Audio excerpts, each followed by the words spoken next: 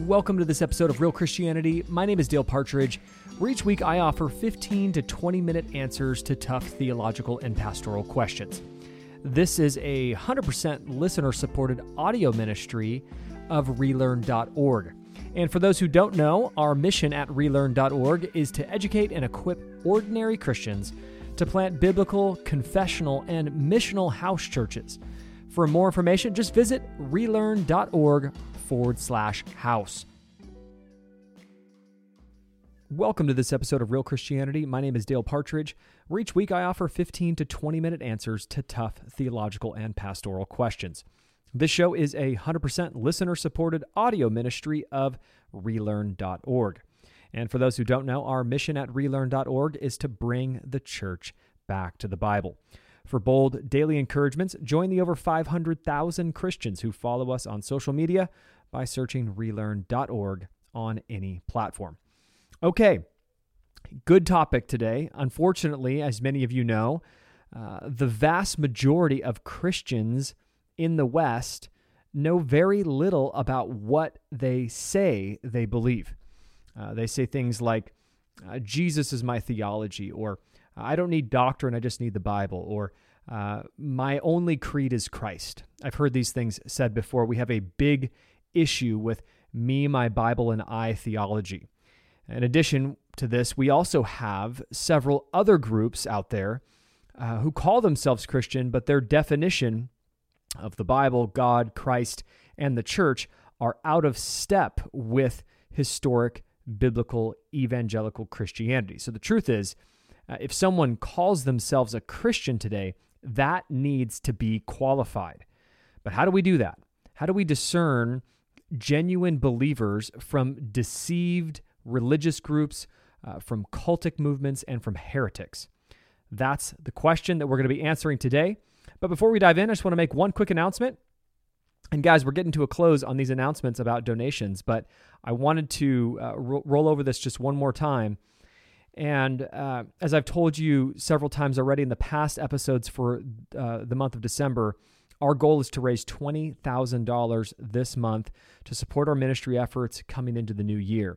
It's now December 23rd, and we've raised actually $18,200 of that $20,000. So we're still in need of $1,800. That's all we need to really hit those financial needs for the first quarter of 2021.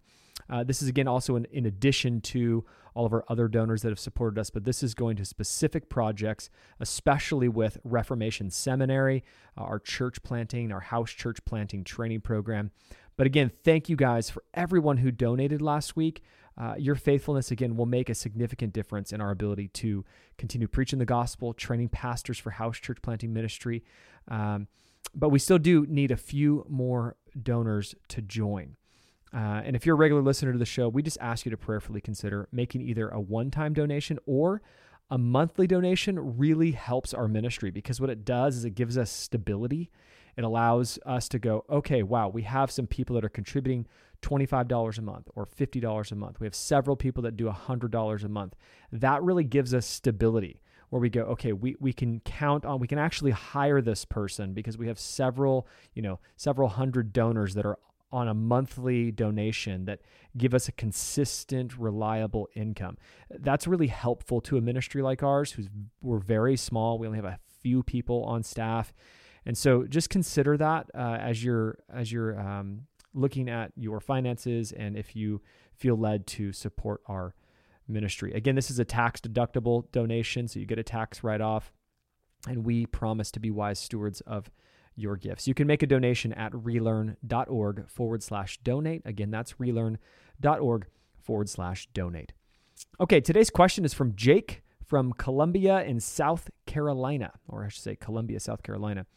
And he asked the question, Pastor Dale, I'm a youth pastor, and in recent years, we've had more people join our church from Bethel, Hillsong, or one of these other mega churches who promote a health and wealth-like gospel. Additionally, we have also had people join from several fundamentalist Baptist churches here in the South. Essentially, I'm realizing that many of these new people at our church are unaware that they hold a variety of heretical ideas about the gospel, the church, and the Bible. How can I bring our church, or help bring our church as a whole, to an orthodox view of Christian doctrine? Okay, this is a really good question, and it's actually something that I'm going to try to talk to you as a pastor, Jake, but also I think is very helpful for the average Christian. And so let's just all dive in together on this. And I can assure you, Jake, that this is a problem for all pastors, basically for all time. Always having people come in from different walks of life and different experiences in different historical church standards and statements of faith. So that this is a very common thing.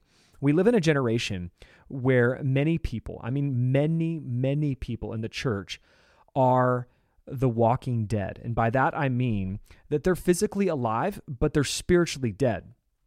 And this is because we've, again, peddled Christianity from the pulpit, and we've told people if they pray the sinner's prayer and they get baptized that they're saved. And this is very different from the historical biblical Christianity that we see down the annals of church history.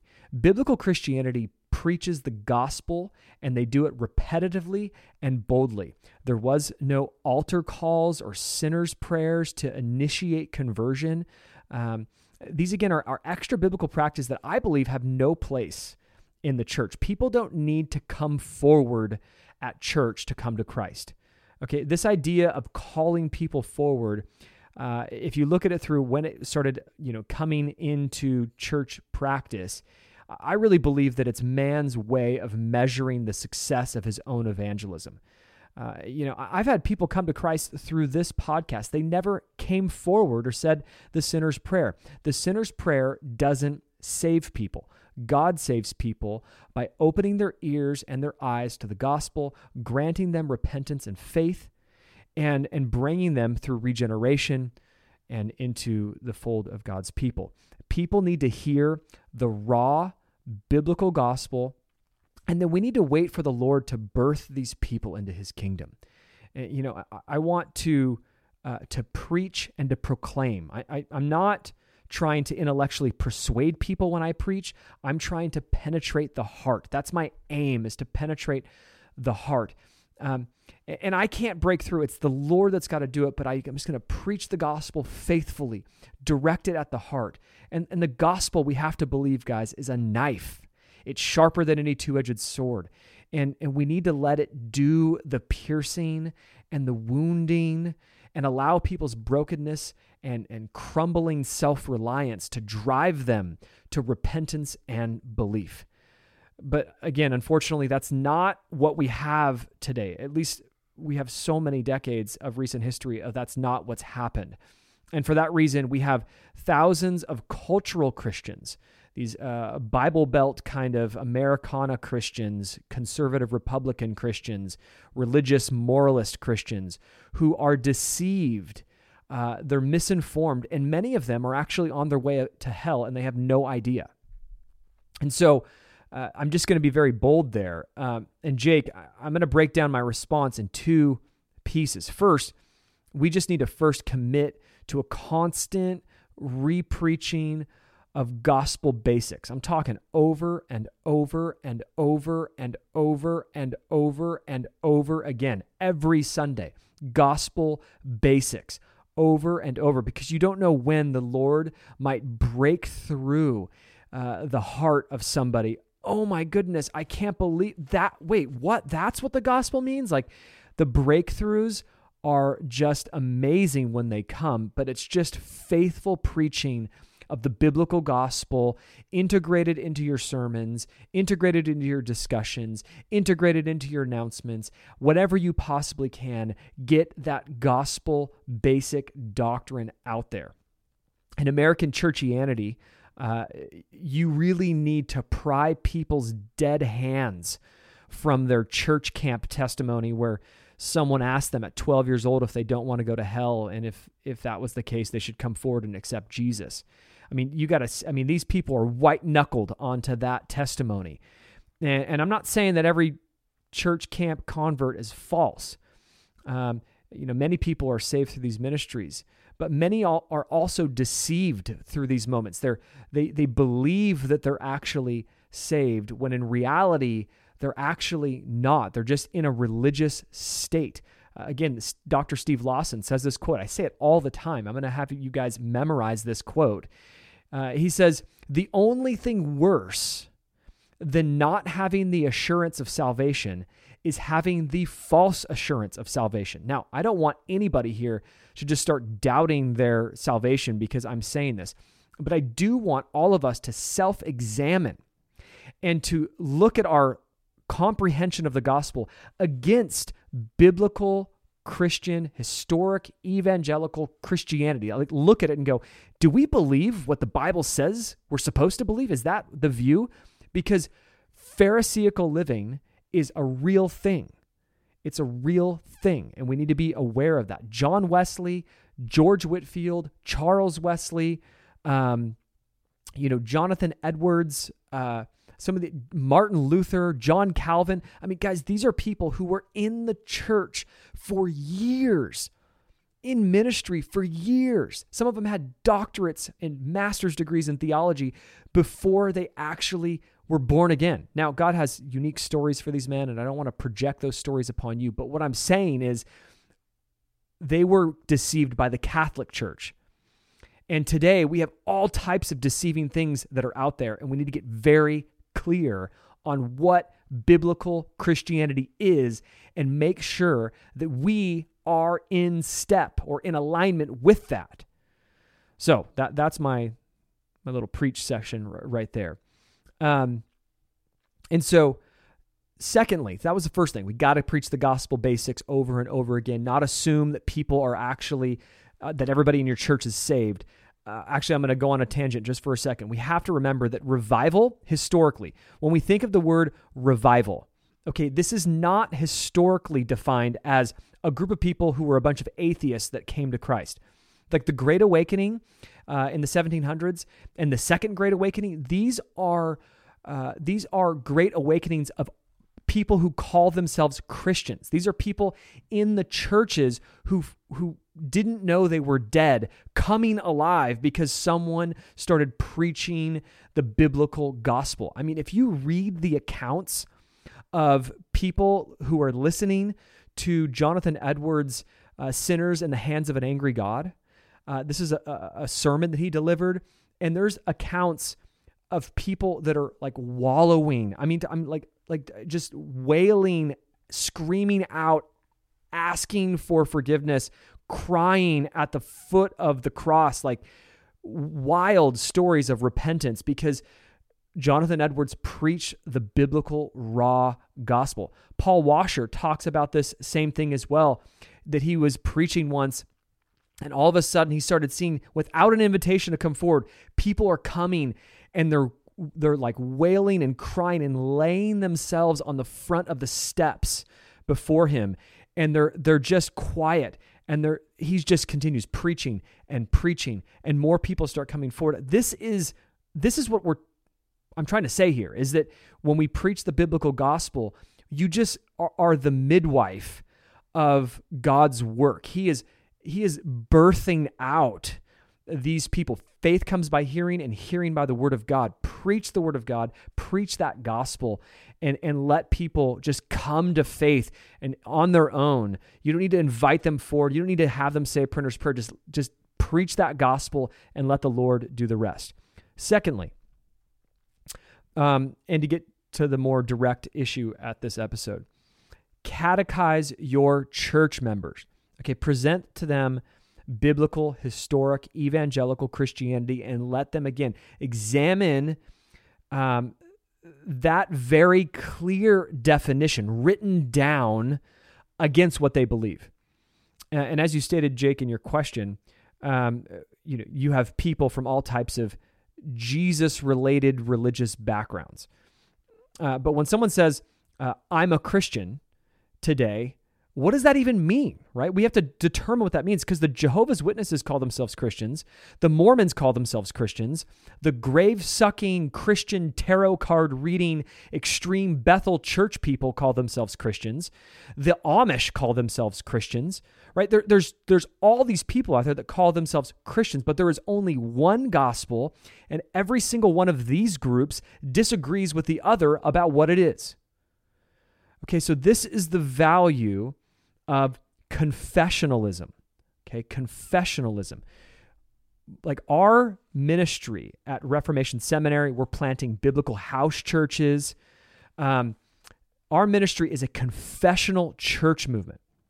This doesn't mean that we elevate it above Scripture. That's not what I'm saying. It's that we have clear confessions about what we believe.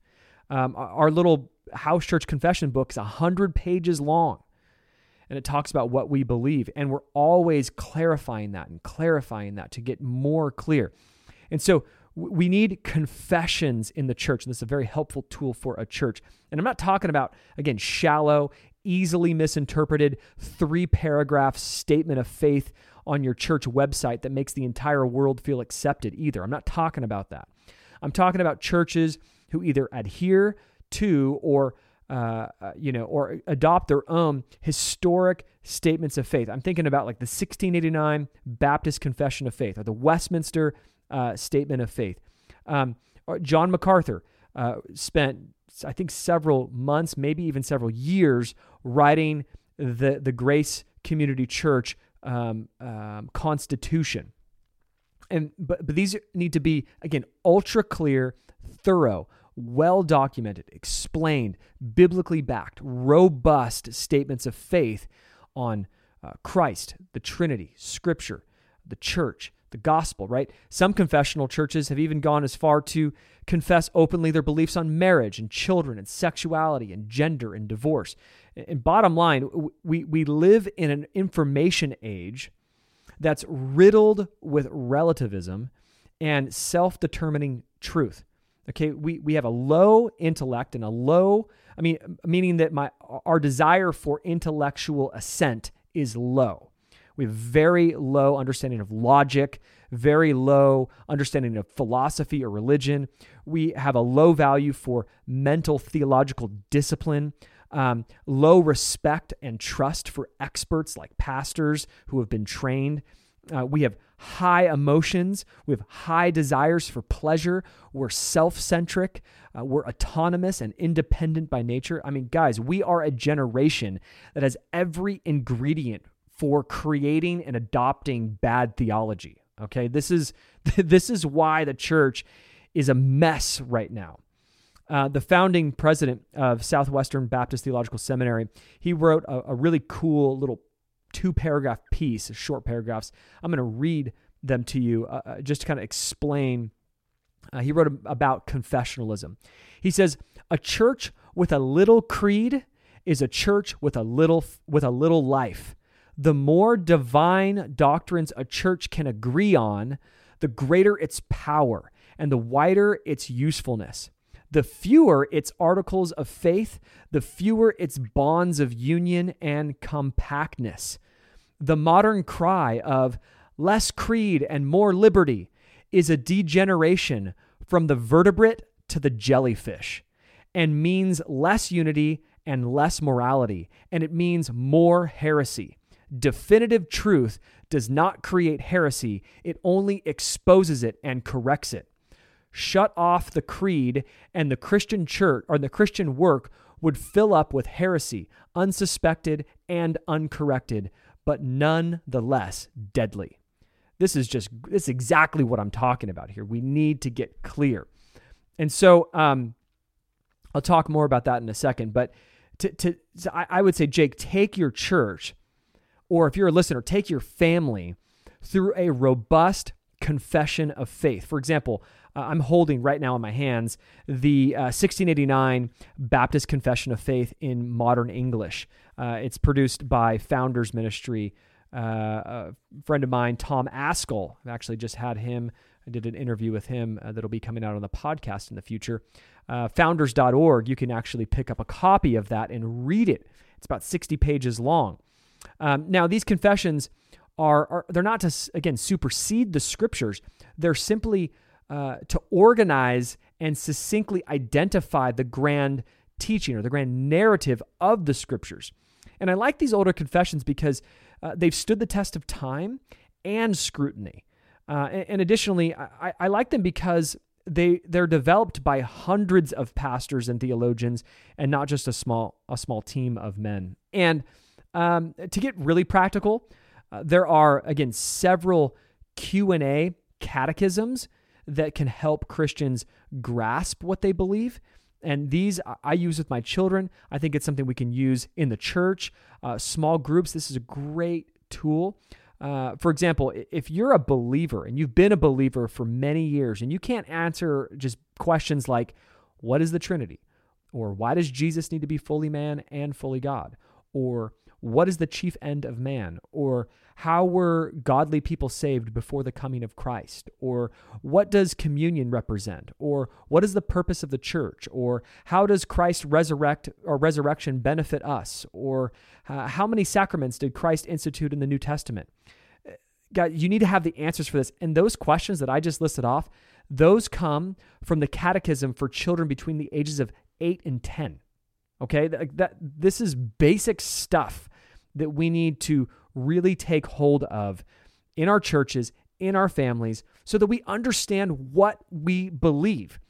Ultimately, a confessional church is a place of informed and unified members who are more equipped to guard against heresies and false teachings. Okay, we need to be informed, and then we can be unified around these ideas, and we're more equipped when we know the truth to notice a lie. Okay, Christians need to be clear about what Christianity is. And when you have a church that's filled with people who hold varying views on critical issues, this is just grounds for a church to explode and divide and turn into a mess. But the only way to deal with that, in my opinion, if this is what's going on in your church, a bunch of people who are unclear, a bunch of people who don't they don't even know they have a statement of faith on their church's website. This is not good, because this is a breeding grounds for deception.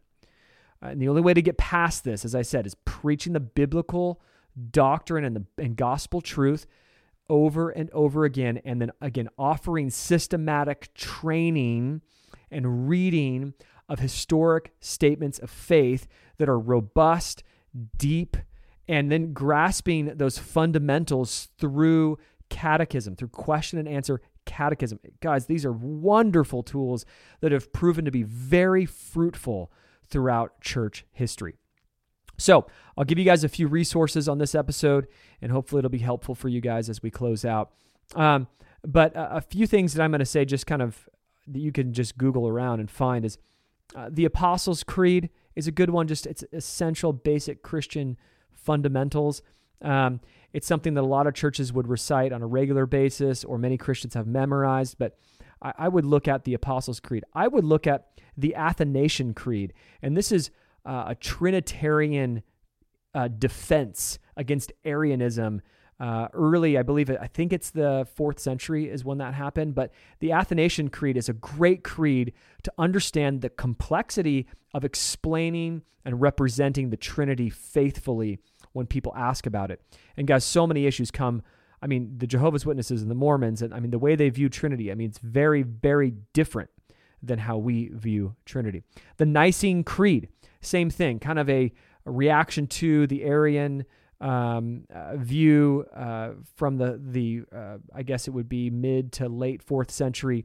And this is, again, another Trinitarian view, but it also talks about the hypostatic union, God, Jesus being fully man and fully God. So there's some great things there. These are, again, just basic creeds, which are different than statements of faith. The 1689 Baptist Confession of Faith is great. It's a Reformed view of Reformed theology on a Reformed view of the Christian faith, and it's robust, not overwhelming, but robust. The Westminster Confession of Faith can be a little overwhelming, but it's a fantastic read getting through it, especially if you could find a version in some modern English. Banner of Truth produced a version of that, I believe. I don't know if it's in modern English or not, but it's worth having on your bookshelf for sure. Another great resource is the Heidelberg Catechism. I like that catechism actually the most because instead of talking about like in a third person perspective, it's talking in a first person perspective. It's very pointed at you and at your heart. And it's just a really great catechism. There's actually, it comes from a Presbyterian background, but there's actually a Baptist version of the Heidelberg Catechism, so you can look those up as well. Kevin DeYoung wrote a book called The Good News We Almost Forgot, Rediscovering the Gospel in a 16th Century Catechism. And it's just goes basically question by question, bringing explanation to that catechism. It's a really great book. It's published by Moody. And then over at Founders, again, Tom Askell and his crew, I've been doing this little catechism with my children. It's called Truth and Grace. And there's stage 1, stage 2, and stage 3. And they go for like little kids to like, 8 to 10 year olds and up to like early teen kids. And they're actually really good for you. When you're reading through them to your kids, you'll go, wow, I know the answers to these things now.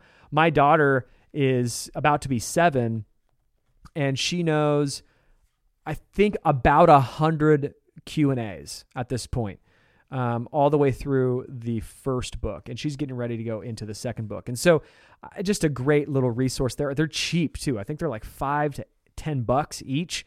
And just go to founders.org. I'm not making any money on it. So just go over there and support their ministry and what they're doing. Again, those are called the Truth and Grace Memory Books 1, 2, and 3. So I will put some of those links on the post page for this episode. It might not be up for a day or two, but it'll be up there soon.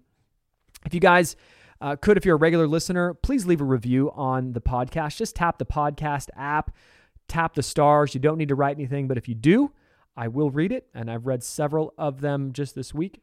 We have almost 6,000 or almost 6,000 reviews. And guys, they really do help the exposure of the show. Also, would you tell somebody about the show? I feel like so many people have been introduced to our show and we've heard the testimonies. Would you just share the show with somebody? Maybe share a specific episode with somebody. That's how this podcast grows. That's how our ministry grows as well. If you don't already, follow us on Instagram. You can follow us at Relearn on Instagram, or just search Relearn and you'll find us, relearn.org. We are there. You can also follow me on Twitter. I'm posting out there pretty regularly, just about every day, at Dale Partridge, and hopefully would just offer you guys some edifying truths for your Christian journey. Hopefully this episode was good for you, was helpful for you, was useful for you, and that it brought you closer to Christ. We will see you guys next week. Thank you for listening to this episode of Real Christianity. If you're a regular listener to this show, would you prayerfully consider making a donation to support our ministry efforts? Simply visit relearn.org/donate. Again, that's relearn.org/donate. And for those looking to explore the idea of joining or planting a church in your home, you can download our free PDF ebook titled The Basics of Biblical House Church by visiting relearn.org/house. Lastly, do you have a theological question you would like answered on the show? Submit your question at relearn.org/question. Thanks for joining us on this episode of Real Christianity. We will see you next Wednesday.